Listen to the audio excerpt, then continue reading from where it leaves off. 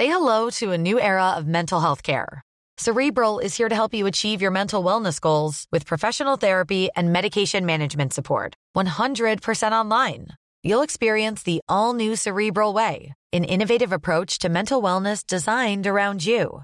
You'll get a personalized treatment plan from a therapist, prescriber, or both in a safe and judgment-free space. Your Cerebral therapist or prescriber will outline a customized plan with clear milestones along the way, so you can get to feeling your best. With Cerebral, you're not alone in your mental health journey. We're here to empower you to live a fulfilling life.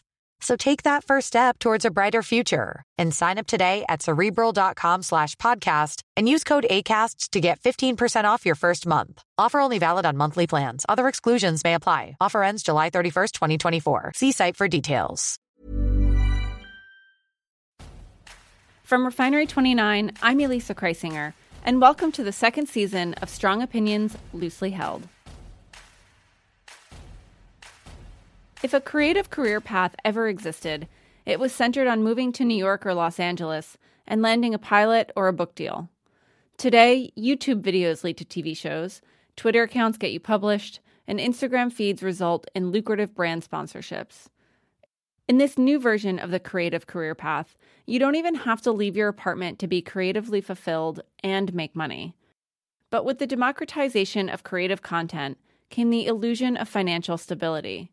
So it's about time to ask, are the creative entrepreneurs we see across social media making any money? How do you maintain your creativity while still supporting yourself? Is there a world where the artist is truly free? These age-old questions, updated for today, still haven't been answered. And to be honest, my guests and I won't answer them either, but hopefully we'll give you a reason to stop asking, if only for a little while. This season of Strong Opinions, Loosely Held is brought to you by Lean Cuisine. I've got a lot of opinions, and here's one. Sesame is everything, especially the sesame chicken from Lean Cuisine's Marketplace line, which is made with the kind of ingredients that I like to keep in my own kitchen. Natural chicken, no artificial colors, flavors, or preservatives. Visit leancuisine.com/refinery29 for a coupon code and feed your phenomenal with Lean Cuisine. So, how did we get here? The internet disrupted a lot of things, including how we build creative careers. If there was ever a traditional path, it was drastically disrupted when we, the people who put the pop in popular culture, gained access to quality cameras, high-end software, and a solid internet connection. The barriers to entry continued to lower as YouTube, Twitter, Facebook, and Instagram became the platforms to distribute and promote the content that many of us were making alone in our bedrooms. Access to equipment and an audience meant that marginalized communities, especially women, Black, Brown, and LGBTQ folks, were finally able to make content that reflected our realities. We didn't need an advanced degree or a huge budget for people to see our work. We could do it ourselves, and we did. I started mashing up Mad Men into feminists and The Real Housewives into lesbians during a time when visibility in pop culture was low, but demand online for queer characters was at an all-time high. I uploaded the videos to YouTube, and I watched them get shared all over the internet. It was a really great time to go from consumer to creator. Gabby Dunn also made that shift. She runs a popular YouTube channel with her best friend Allison Raskin called Just Between Us. Their queer and feminist sketches have amassed a large and loyal following. Here's Gabby. You know, I wasn't trying to do anything on the channel. I just was already an out bisexual. It wasn't like I was going on there to monetize my coming out or I was going on there to do anything. I was already out. So I just talked about that. The queer community is super supportive. They were like, oh, wow, this girl's out. This girl's talking about it. We were starved for content because mainstream entertainment sucks at giving us anything. And so they latched on and then they wanted to follow on all platforms. Our fan base is kids who are in high school and college who are closeted or kids who are trying to figure out their sexuality and they want to see examples. That's what I wanted when I was on the internet when I was young. If they're not getting it on TV, then they want to see, an out person whose character, quote unquote, isn't going to die. On Instagram, on Twitter, they want to get as much of that as they can. But somewhere along the way, the narrative about creative careers changed. Creatives weren't just making cool stuff that people watched and shared that disrupted industries and broke barriers. Apparently, they were also making a ton of money. It's just, I feel like I found my true calling, you know? What, being pretty? No, being like a vlogger or whatever. That ain't a real job. Jobs are like maid, cook, reality TV star. I've been reading, and people are making like $1 billion a year off of their YouTube shit. In 2015, Gabby wrote an article for Fusion called The Sad Economics of Internet Fame. She was 27 at the time, and in addition to running the YouTube channel, she had grown her large following as a writer and as a video producer at BuzzFeed. She and many of her colleagues had amassed a certain level of fame online, and her article revealed the reality behind internet fame. Exposure doesn't always equal assets. To quote Gabby's article, many famous social media stars are too visible to have real jobs, but too broke not to. Do you feel like you're adequately compensated for the creative labor that you do? No, we did the channel for 3 years for essentially free, which is so funny because that's what sparked the Fusion article. Was I was so upset when people we've made 200 videos for free. Maybe 10 of them are sponsored. And then people would comment and go, "Fuck you, why are you making so many sponsored videos, sellouts? Why are you always, every video is branded, you fucking sellouts?" And I'd be like, "I'm sorry. For 3 years, I've eaten like noodles and provided content and joy to you for free. And I'm getting paid for 2% of those videos. You can calm down." And they would just be like, "There's too many sponsorships in a row. Why am I watching a minute of ads?" And I'm like, "You've watched, I don't know, of films equivalent for free on this channel that I have lost money on making for you." And then you start to get mad and resent your fans because you're upset. So that's what spawned that article on Fusion, was like, you guys don't have any idea the amount of money and labor that goes into making these videos for you for free, that you go on to our sponsored stuff and bitch and moan. It's kind of insane that we put so much work into our channel and we make it like a TV show every time. But if someone does, my boyfriend does my makeup, that'll get, 3 times the views that she and I get. How does that feel when you see that? Joss Whedon, I just read, Joss Whedon had a quote where he was like, "I would rather make the show that 100 people need to see than the show that 1,000 people want to see." And so I've been thinking about that a lot lately, because it's like, clearly, the people that do watch our channel are like very invested.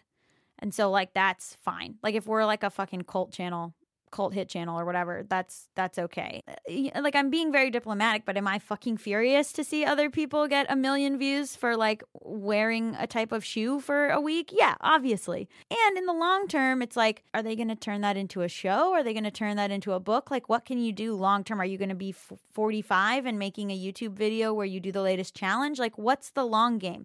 And I think a lot of people have turned it into stuff like, you turn it into a tour, or like you do, what Hannah, Grace, and Mamrie do, which is like 3 women that are on YouTube. They turn it into a book and a tour and a TV show, and like you just kind of keep moving on to the next thing. And so a lot of people, when people are like, "I want to be a YouTuber," it's like, no, you don't. You want to be a writer, you want to be a director, you want to be a producer, you want to be an actor, you want to be these things, and YouTube is the platform, because I don't know how long YouTube's going to last. Even people that would say to me, "I want to work at BuzzFeed," I'd be like, no, you don't. You want to be a producer. It's been helpful that Allison and I were not just YouTubers, because I think if we were just YouTubers, we would be screwed. And it sucks because there are so many great creators that are making stuff that is necessary. Like Stevie Bobby does incredible videos about that are just like sex ed, like queer sex ed, and they're completely demonetized. So what incentive does she have to keep doing that, other than the fact that there isn't sex ed for queer kids and she's essentially providing a public service? Back in March of 2017, brands pulled money from YouTube after realizing their ads were running in front of videos for extremists that they didn't really want to be associated with, like a former KKK Imperial Wizard, a Muslim preacher banned from the UK for inciting hatred, and a fundamentalist Christian pastor. But instead of fixing the problem and eliminating the extremist hate content, YouTube demonetized any video content that talked about race, gender, sexuality, or religion.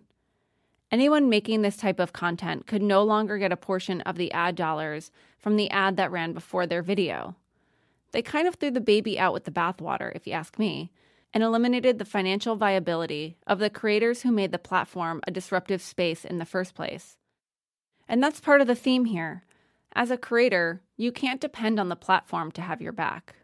If we make a video that we really like and it does well, like a sketch, we'll be like, okay, can we use this to make a movie? Or can we pitch this to make a TV show? Essentially, we've sold 4 television shows in our time together, but we were only able to really get those meetings and stuff from the YouTube channel. But it allowed the executives to be like, oh, this concept has legs because look at how many views it has. They're like nervous. Execs are nervous. So they just want to see that it has some views. It didn't really, no one's ever been like, how many subscribers do you have? But they have been like, how well did this video do? You have this thing that's working. How can you make that into the next thing? Growing the audience didn't really help with money. We are able to parlay that into other things. We happen to be talented in a mainstream way as well. We're 2 cute girls and we're 2 cute white girls, which is, I think, helpful. And like, there's just these like little privilege things that kick into it. We've made money from selling these television shows. We've made money. We wrote a book. We made money from selling this book. I admire Francesca Ramsey. Like, she makes these very informational, intense videos about race. Then people will go, oh, you have so many dislikes. She would always be like, it doesn't matter because you watched the video. Like, thanks for the view. And that's very funny to me because she parlays it into other stuff. Like, she gets it. She gets the game. And so she like parlays that, like, look at all these views that I have on this video. Clearly, this is something that people are interested in, even if they hate it. And then she just is making a pilot for Comedy Central now. Like, she parlayed that into other stuff because she understood that it wasn't about being liked. It was about the IP. I don't know about you, but I really needed to hear that line again. She understood that it wasn't about being liked. It was about the IP. It was about the IP. It was about the IP. Being famous online isn't about being liked. It's about using that following as proof that your IP or your intellectual property is resonating. Your IP is your ability to have full control over your creative career, no matter what platform it's on. Try to think about how to parlay stuff into other mediums. And even be aware, like, Vine died, you know? So, like, be aware that, like, tomorrow YouTube could die. And what are you going to do then? The mean comments, I think, that started out when we started getting brand deals was from people's misconception that we were suddenly wealthy or that your favorite creator, because you're seeing them a lot, that they are rich. Like, visibility does not equal financial stability. And so a lot of my stress came from needing to seem like I was doing well when I wasn't. And I think that's a problem. Like, take away the stigma from money stuff and be able to say, like, look, I know you guys are seeing me a lot on the internet. I'm not getting paid that much to do that. Even at a big company, you're not getting a fair salary in a lot of these places. And so I think if you're seeing someone all the time, you know, on different platforms, you're like, well, they must be getting a lot of money to do that. And it's often not the case. And so I think just being aware that your favorite creators might have different circumstances than you know about and are certainly not making TV money. Just got to get to that like season 2 TV money where you can start whitening your teeth and doing all that stuff. Gabby continues to take away the stigma around money in her podcast, Bad with Money. You can find it wherever you get your podcasts. I'm a big fan. So how do we negotiate our creative selves and our need to survive and pay rent? Amy Whitaker has made that question her life's work. So we are in my office at NYU. I teach visual arts administration, so business inside the art school, to arts managers. And then I'm also a nonfiction writer. So I started in art museums. I thought they were public libraries for imagination. Went to business school to understand them as economic institutions. Long personal story, got an MFA in painting right after that, and then was like, what have I done? Will I ever have a job again? How do I manage my creative and practical selves? And then got to a point of realizing that that was my work. Amy's the author of Art Thinking, a manifesto and love story for how creativity and business go together. My life and my work are concerned with how we all balance our creative and practical selves and combine them and develop better language to talk about the gray area between selling out, having a job, being an artist, feeling self-actualized, all of that. I was talking to my brother and I described my working life and I said, you know, it's like it's all throw pillows and no couch. I have all these amazing projects, but what I really need just personally in terms of my personality and my risk tolerance is I need a big beige structure to put underneath them so that I feel more comfortable. And that's the full-time job. So I needed a job that allowed me some flexibility, but that's just how I'm wired. We live in a time when content creation businesses aren't working. Newspapers aren't working. We live in an age of democratized creativity, but not yet democratized ownership. I personally think that price and value are pretty far out of alignment in those businesses. And I think that technology is just getting to a point where in the next 5 years, we'll start to change those marketplaces. What's problematic is that a large company like Google or Facebook has a concentrated interest and the bandwidth to have many people whose job it is to manage these things. And you are just one person and you've got a job and all these other responsibilities and it's too much for you. So you'd rather put stuff up for free than worry collectively about how a whole class of creative people get paid. Mm-hmm. It's the same structural problem that unions were built to solve originally, where you need to gather together as a group of people. But part of this is just endemic to the nature of business as a field. What I would say about this whole question of business on the internet is that there are 2 layers of creativity. There's writing the letter and designing the envelope. So writing the letter is creating the content, and designing the envelope is figuring out the structure or the business model for the content. So if you're killing it on Instagram, the next step is to think about the structure of how your content gets distributed so that you can get paid. You've put something out there that's of value and you are getting something back that's not just likes, but financial support for you to be able to make the next thing. So that part of that balance would be first to start in the world as it is. How can you monetize in the world as it is? I think the distribution platforms will always be important, but right now the value that they're extracting is disproportionate. And that if artists could band together and have this conversation, they'd have more power to enact change.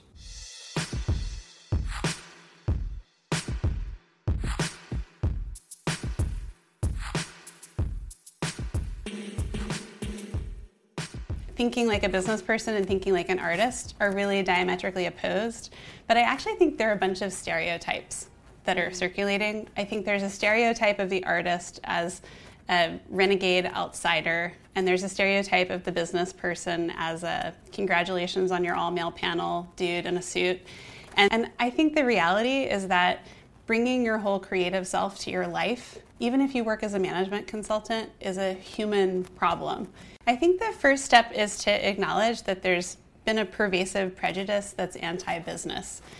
And part of that is because, it's like the last thing you're still allowed to judge in an art school is business. And I think part of that is because the way that business is taught is often as a set of rules. So it's highly inflexible. Like politically, it's like, this is the way it is. It's a ready-made, take it or leave it. You're either invited into a secret society or you're going to turn into a myopic self-promoter or totally sell out. All that rhetoric is very inflexible. And I think that business itself is a creative design medium and that you can build stuff out of it, and that it's really interesting to watch super creative companies build things artfully and nimbly. If you're making early stage creative work, you're taking a lot of risk, and there's a lot of moral courage and bravery in trying stuff out. And you're never going to know what the value is ahead of time, and you're not going to do it efficiently because you're experimenting. I think that the economic side of that is that those are all forms of investment and value creation, and therefore you should own a part of what you're making. So you need these tools of economics to own royalties or advertising revenue on Facebook because you've made something that's a contribution. Mm-hmm. But I don't think that aligning price and value for you to be paid for what you're creating makes what you're creating any less artistically interesting. It just makes it more sustainable for you. Leonardo da Vinci, when he made the Mona Lisa, that was a side project. He had a paying gig. It was this public commission to do a massive mural of a battle scene. So basically, you could say he was selling out because he was making stuff for other people. He was answering other people's questions as opposed to asking his own question and answering it, which is our more modern notion of a creative person. Truly selling out has a lot to do with knowing what your values are and doing something that's counter to your values. It's not what you do, but how you do it. So this is why I think we have a need for much more language to describe this gray area between creativity and commerce. And I actually think that the compromise is part of the artistry, that there's a layer of artistry that's just the idea and the brainstorm, and then there's another layer of artistry that's making it work in the practical world. I have very little patience for people who accuse other people of selling out. I just think we should all be a bit more libertarian creatively and give people a lot more space to support themselves in the way they need to support themselves and to make the work they want to make. And we should be a little bit more kind of honest and expansive about the reality of needing to make money in order to fund further R&D. I would say to anyone with a full-time job, excuse my French, but good fucking job. I admire your work ethic. And I think there's also a feminist issue of supporting yourself. And there's also a kind of issue of inclusion and diversity, where there are a lot of people who don't have the economic privilege to not support themselves. So I don't think that we should be judging people for having full-time jobs. We shouldn't be talking about who's selling out. We should be talking about the design of economic systems so that everyone has support and sustainability for their creative work.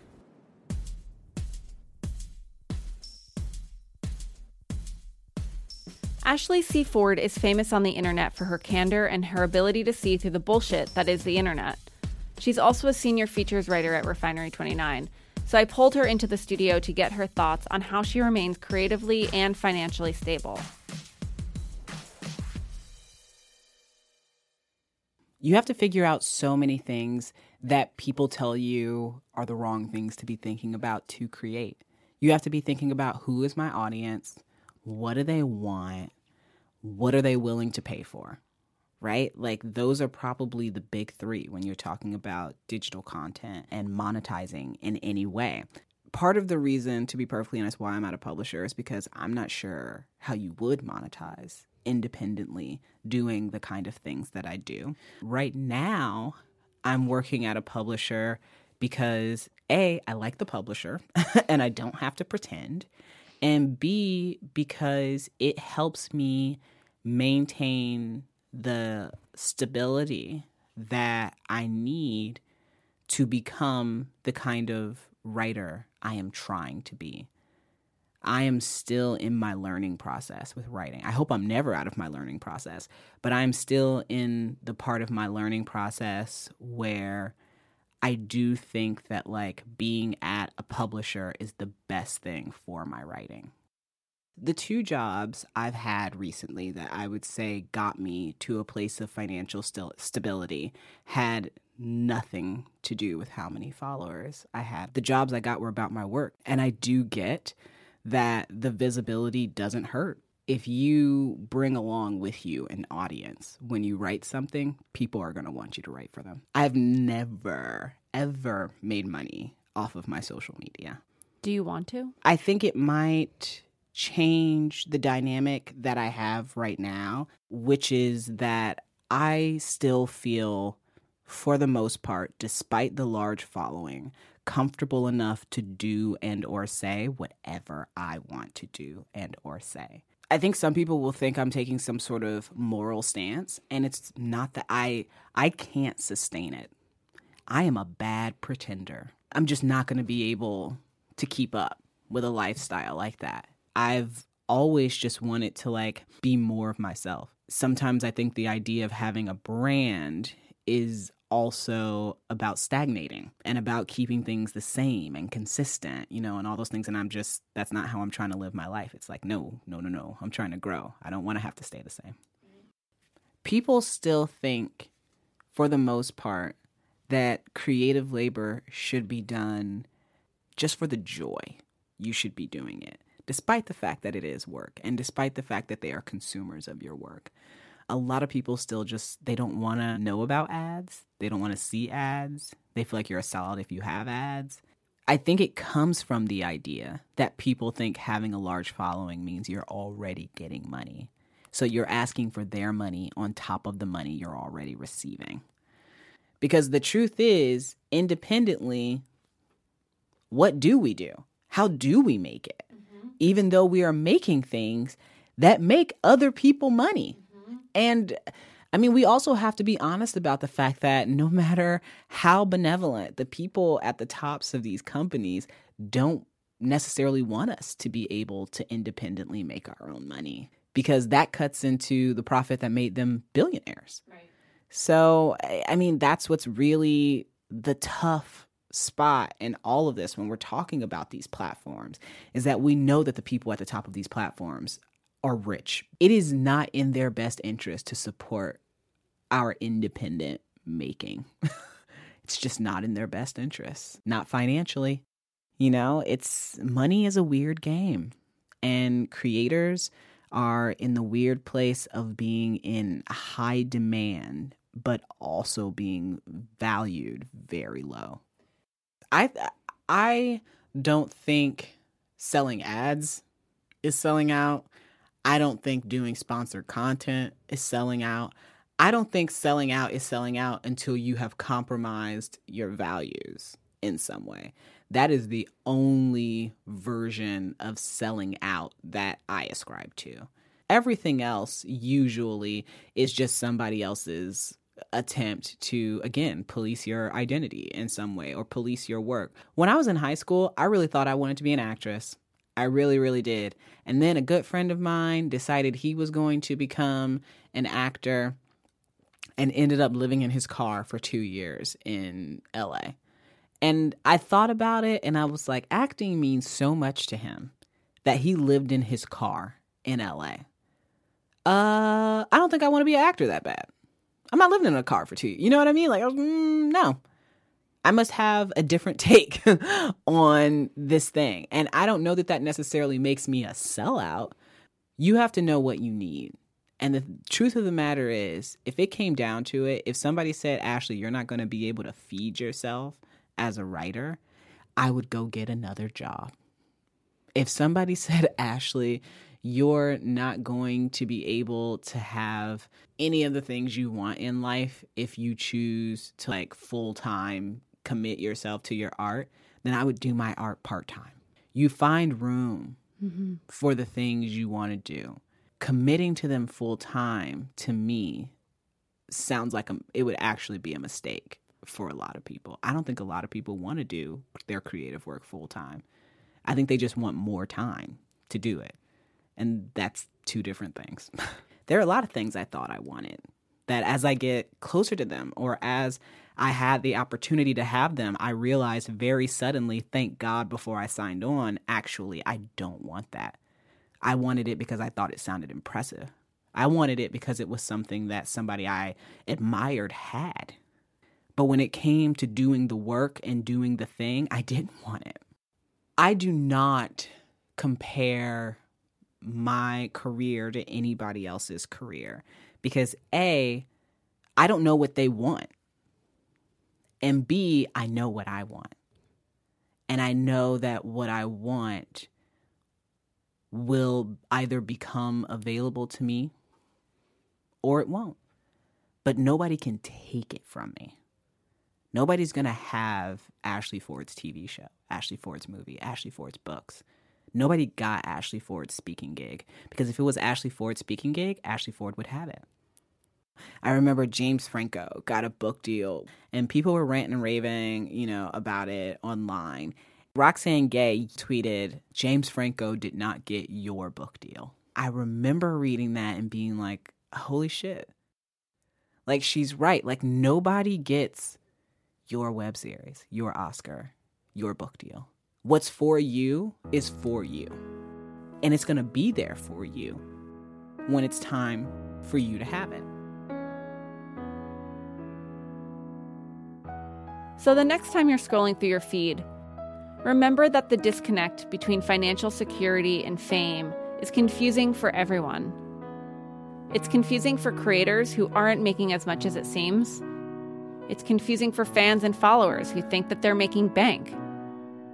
And it's confusing for everyone else who's trying to break through with their own creative projects and wondering why they can't sustain them when everyone else is. So build your audience as proof of concept. Unite with other creators to figure out how to make money. And if you have a day job while doing all of this... excuse my French, but good fucking job.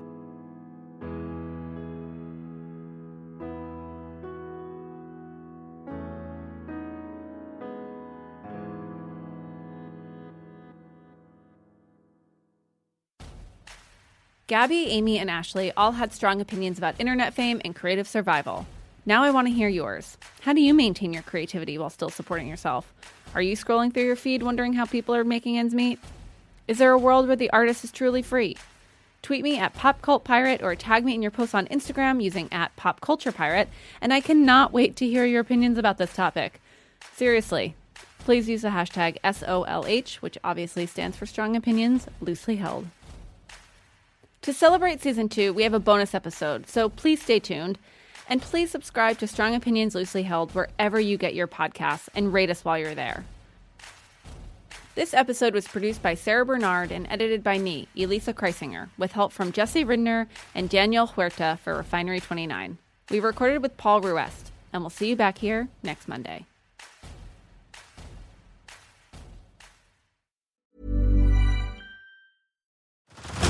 Head over to Hulu this March, where our new shows and movies will keep you streaming all month long.